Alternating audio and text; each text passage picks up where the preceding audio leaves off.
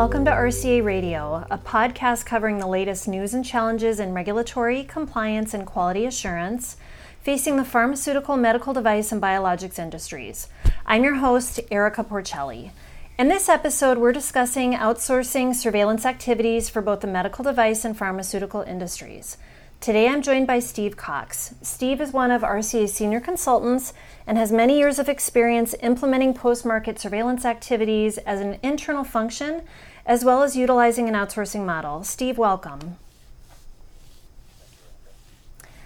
So today, Steve, I know you and I have had a lot of discussions about outsourcing, pharmacovigilance activities and things like that. And I was really hoping that you could maybe give us a historical background as well as an overview of outsourcing for the medical device and pharmaceutical industries.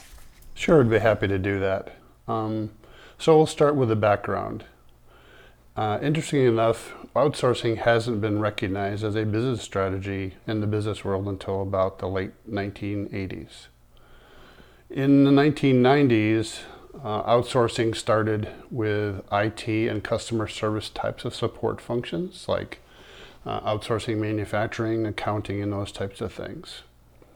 In the early 2000s, outsourcing for life science companies began with the outsourcing of call centers, mainly typically for customer complaints in regards to intake, managing the logistics of getting samples back, triaging the information that's been received from a customer or a patient, and then going about doing pharmacovigilance or device vigilance tasks. So starting the process of thinking about, is this a reportable event or not? In the mid-2000s, we've had an evolution where business has started looking at it more about as a development of a strategic partnership, and we'll talk more about that later. Because that's the phase that we're in, and that actually is the phase that we'll talk about as part of the RCA strategy. To give you a sense of how the size of this activity, global outsourcing accounts for about $85 billion of US, and primarily the big hitters are IT support and contract manufacturing, but call centers makes up about 12% of the activity. In the last decade, there have been about 2.4 million jobs outsourced. So it's obviously a big impact to the labor market in the United States or other countries. In terms of what functions inside the company are the primary focus of outsourcing and this strategy that we'll talk about later, it really is about complaint management, medical information, pharmacovigilance, and device vigilance. But there are other functions that could be beneficial to them to use this strategy. Things like technical support, clinical trial support, and customer service. So why are specific functions targeted for outsourcing? Typically, these functions are ones that have high transaction activities, where there is a hierarchy inside of the process workflow where you could differentiate between high complexity, low complexity, high risk, low risk types of activities. The focus is to outsource portions of the workflow that are typically high volume, low complexity, that are repetitive and are typically lower risk to an outsourced third party. In general, this activity takes about 2 to 3 years to go live with a dedicated staff as you go through the various phases of preparing yourself to begin the go live process to take the first call. The steps that we go through are typically due diligence, and we'll talk more about that later, planning, getting contracts between the two parties, doing process mapping and having a knowledge transfer between the two companies, and really working on process optimization to reflect the new arrangement and how you're going to run your business.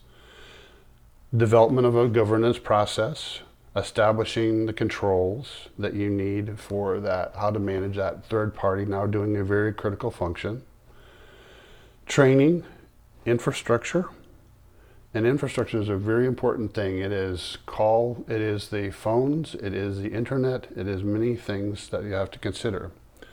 And then obviously planning for the go live and then communicating the fact that you're going live and switching your business model. Typically it takes about 4 years from the first time you begin to really reach a point of being in a stable environment in terms of basic outsourcing. Thank you. I think for me personally, this has been a bit of a learning curve, and you and I started speaking, I guess, about 6 or 8 months ago. And it's interesting, all of the different things that go into this activity. There are different ways to go about this, folks managing it internally or outsourcing it. But why would companies outsource this activity versus moving some of the operations to offshoring or even expanding on their internal function in the U.S.? Okay, that's a good question, because offshoring and building up your organization is typically something that they think about first. But the reason companies really outsource is because, number one, in many cases, they don't have organizations or functions in low-cost regions. And that's really an important factor when you think about outsourcing, to think about the cost benefits. They are also typically having difficulty recruiting personnel for key skill sets needed for the execution of the process, whether that be nurses, pharmacists, med techs, doctors, because of the market demand or the competitiveness for those resources. They're outsourcing functional activities because the skills are outside of their core competencies.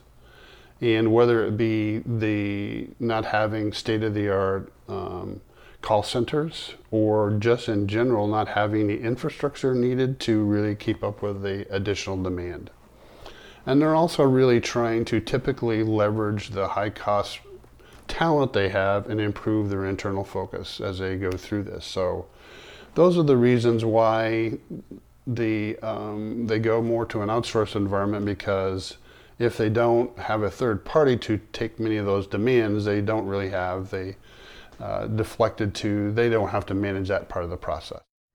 What would you say the value proposition is that contributes to companies choosing to outsource some of these key functions? Well, there's about 5 or 6 key ones that I'll cover. The first all is overall lower functional costs for critical resources and infrastructure, and the investments you have to make to that infrastructure to keep up with the demands of regulators and your customers and your competitors. The other part that people face as they try to think about the value proposition is business growth or regulatory compliance is being constrained, and it really starts driving a lack of availability of key resources and skills. Because many of the regulators have really ramped up, and customers have ramped up their expectations in terms of product safety. So there is going to be a lot more activity to deal with. But there's also a lot of new data sources that we haven't had in the past, as social media becomes a player in this game of how people provide information to us about product issues. In addition, it really does focus on the leveraging of your high-cost resources and moving to a less complex work and moving the less complex work elsewhere, so that your high-cost resources can really, really focus on the key decision-making that has to happen. In addition, there is a key point about leveraging core competencies, and really part of this process that you have to go through as you outsource is really a introspective look at yourself and saying, what am I really good at and what am I not really good at, and can I get someone else to do some of these core competencies I'm not good at, so that I can continue to grow and really move more towards a benchmarkable thought process.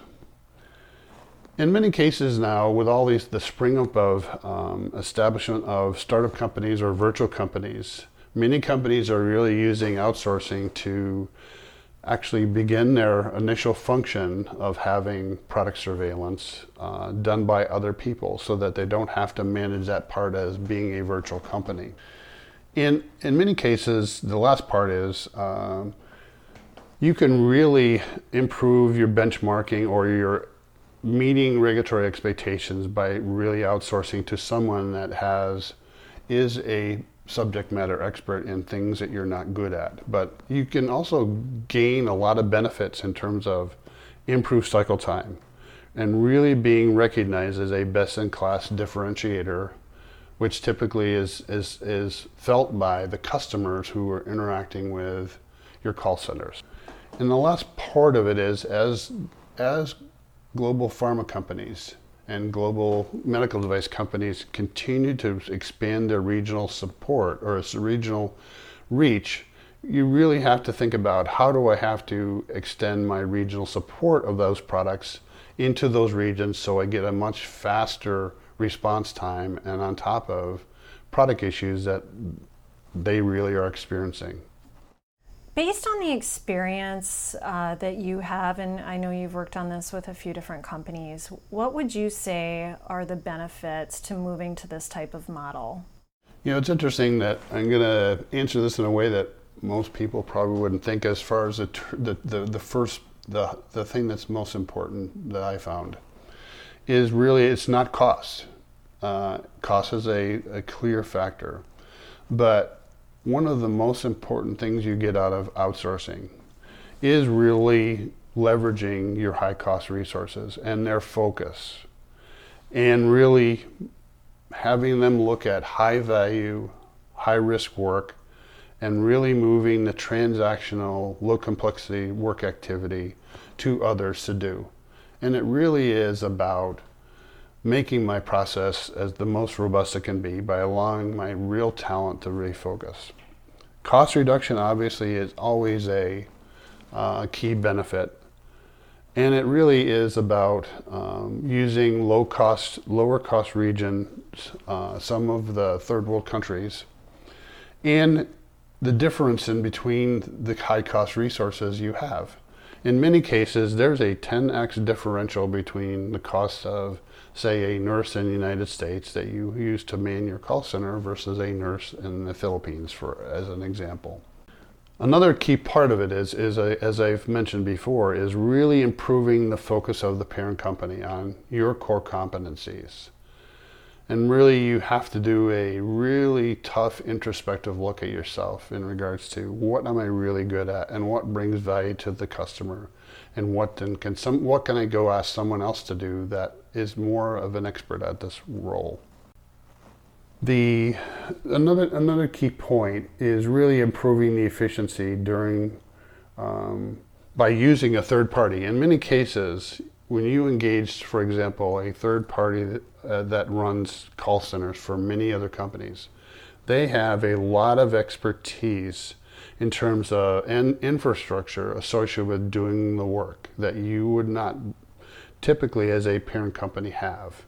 And so what you really do is really start accessing that best-in-class competencies that you don't have yourself. In many cases, you can increase the overall process speed. And that may seem intuitive or not, it'd be counterintuitive to many people in thinking, well, I've added another handshake or another link in the chain.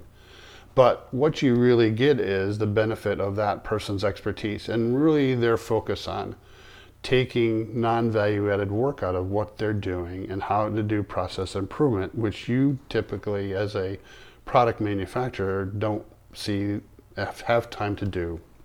And then there's always the ability to perform additional work that you as a primary manufacturer may not have had time to resource. For example, and I'll speak from personal experience, we never could do incremental quality checks of the work outcome from our call center and the transcription of the information. When we outsourced, we got the ability to have additional resources at a very low cost to do that work, and it significantly improved the quality of the output that we had as a company. Yeah, I think you bring up a really good point with all of the benefits, and I think the one that has resonated with me the most is the first one that you made about allowing moving to an outsourcing model, allowing the company to focus on their core competencies and utilizing those resources in a way that is more cost effective for the company overall. So I thought that was interesting, and wanted to comment on that. So as you've mentioned, there are many benefits, right? But in your mind, what are some of the negatives that companies should consider as they begin the evaluation process? So as always, there's about equal number of cons as there is pros when you do this, especially when you're outsourcing such a critical function that has a lot of regulatory implications. But it can really prove to be very beneficial. But I'll go through the cons. And one of the big things that a company that's thinking about doing this that has to consider is the loss of direct control of the business process and decision making on critical functions, which naturally will increase risk if not done properly. And they really do have to, a company really has to figure out how much risk am I willing to take and how much control am I willing to give away. That is that topic by itself really has to start with leadership, both of the function, but of also the senior leaders. What do they feel comfortable with? Outsourcing also creates a lot of pressure on the robustness of the supplier management controls. Drafting, maintaining, enforcing technical agreements, contracts, paying for performance. It is really important because the structure that you create through your supplier management controls becomes one of the key defense mechanisms you have when a outsourced company wants to talk to a regulator about the controls that they have. And the contracts and the governance process becomes extremely important. There's also as always, when you deal with these types of giving away control, you always have the potential for a negative impact on the process outcome and the service and the perception of your customers. That's why I'm a big advocate of co-managing the process, because then you keep more direct control over that and really have immediate feedback when something might not be working properly. Another big consideration is job loss internal to the company and the perceptions that leaves with the remaining employees, that downsizing is possible. Am I the next one in line? Do I have to worry about my job? Management has to spend a lot of time assuring the employees that outsourcing is a benefit and creating some stability in their minds about their job. There also is a need for the outsourcing company to develop new skills. Some people may think that as a con, but learning to manage remote operations, typically your low-cost region will be at least 13 hours off of what your working time is. How do you manage that remote resource effectively? How do you influence people that you don't have direct control over, but they have control over your key process? Establishing governance, the ability to really build a partnering relationship with a third party, not just a typical supplier relationship where you issue purchase orders and they fulfill those orders. This is about the company's business and someone else's influence on the key outcomes from that business. Another key point is, especially relevant today, is really about the loss of intellectual property. The fact that you are giving this third party a big insight into your business that they could use inappropriately if they wanted to. Or you could also have a loss of HIPAA data especially for patient information. And this has to be well thought out in terms of how do I protect my key information, whether it be intellectual property or the patient information I'm getting from my customers and patients. And finally, developing the ability to really explain the relationship and controls to regulators. This is going to, one of the cons is really, do I feel comfortable in explaining a third-party relationship to a regulator?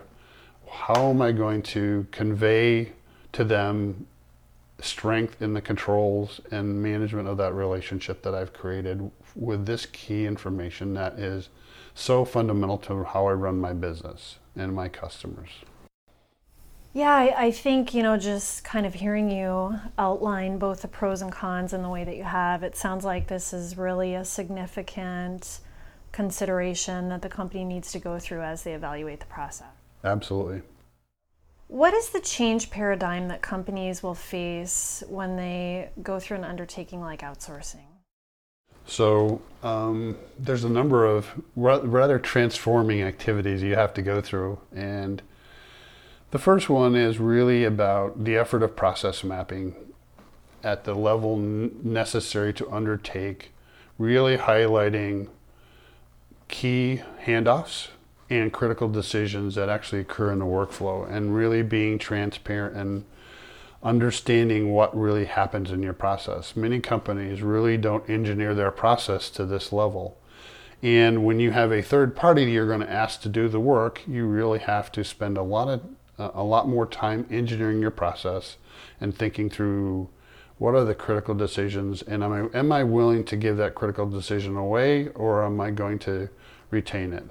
Also, if you really get a high-class outsourcer, you really get involved in really re-engineering or doing process optimization based upon the feedback from that service supplier. In many cases, lots of them have black belts that actually focus in on processes because they're really interested in the efficiency that they do the work at, and also the quality of the work they do to limit their liability.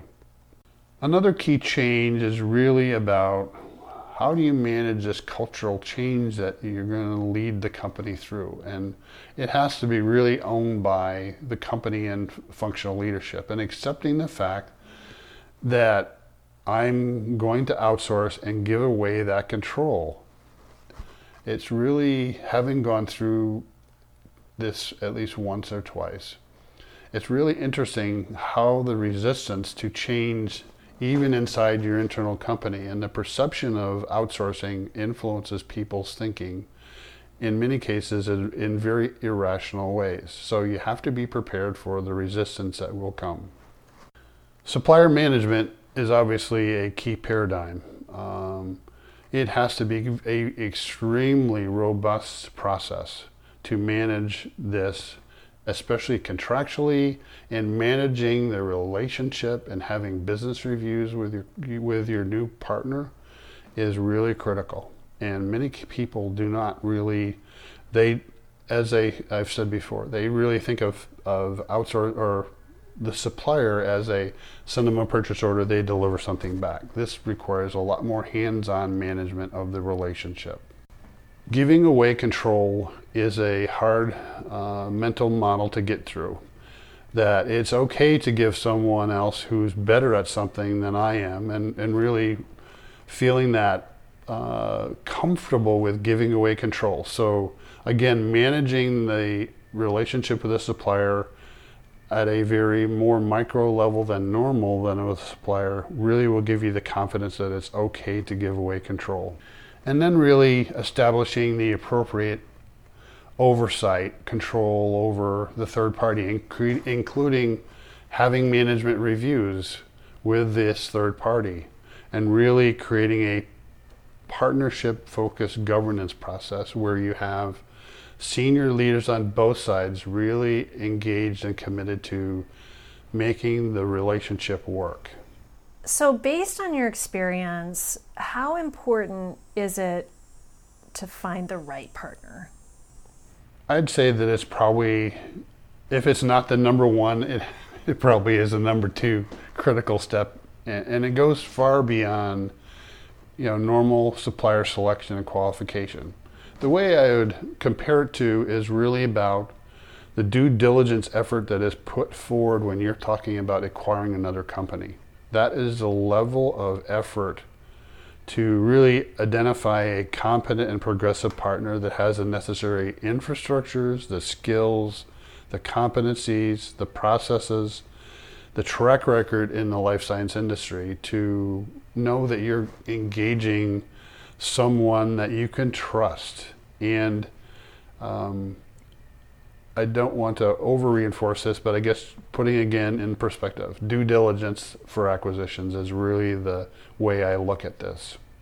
Yeah, I think it is really important. I mean, I think in most cases finding the right partner is important, but I think in this one it requires a little bit extra focus and attention based on what you've described. So one area that we have not touched on is the regulatory and notified bodies' view and acceptance of outsourcing. Do you have any thoughts that you could share in this area? Yeah, it's interesting. Having lived in a position where I was managed an outsourced process, you have to develop a proactive strategy of how you're going to manage subsequent audits, and clearly define the communication of how you're going to explain to a regulator or a notified body about the due diligence you've gone through. How have you qualified the supplier? What's the governance and controls that you're really applying to make sure you maintain appropriate control over this, and really focusing in on things like cycle times, accuracy, process improvement, talking about oversight and governance, metrics, the quality assurance of the outcome. How are you monitoring that?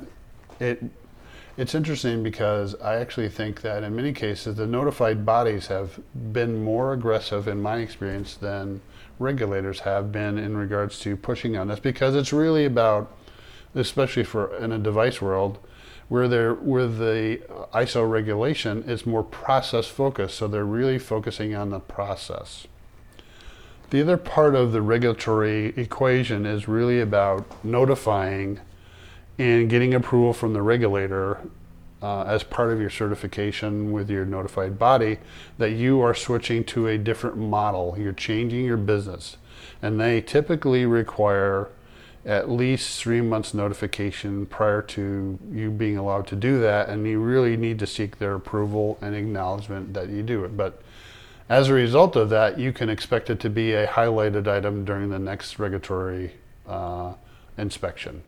So Steve, I know we're coming up on the end of our time, and I really want to thank you for taking the time to provide us with your insight this morning. It's my pleasure. To learn more about outsourcing your surveillance activities, please visit our website at www.rcainc.com. There we do have a case study that we've recently published, as well as an overview of the services that RCA can provide. Thank you to our listeners for tuning into this episode of RCA Radio, and be sure to subscribe to be the first to know when we upload a new episode. Thank you, everybody.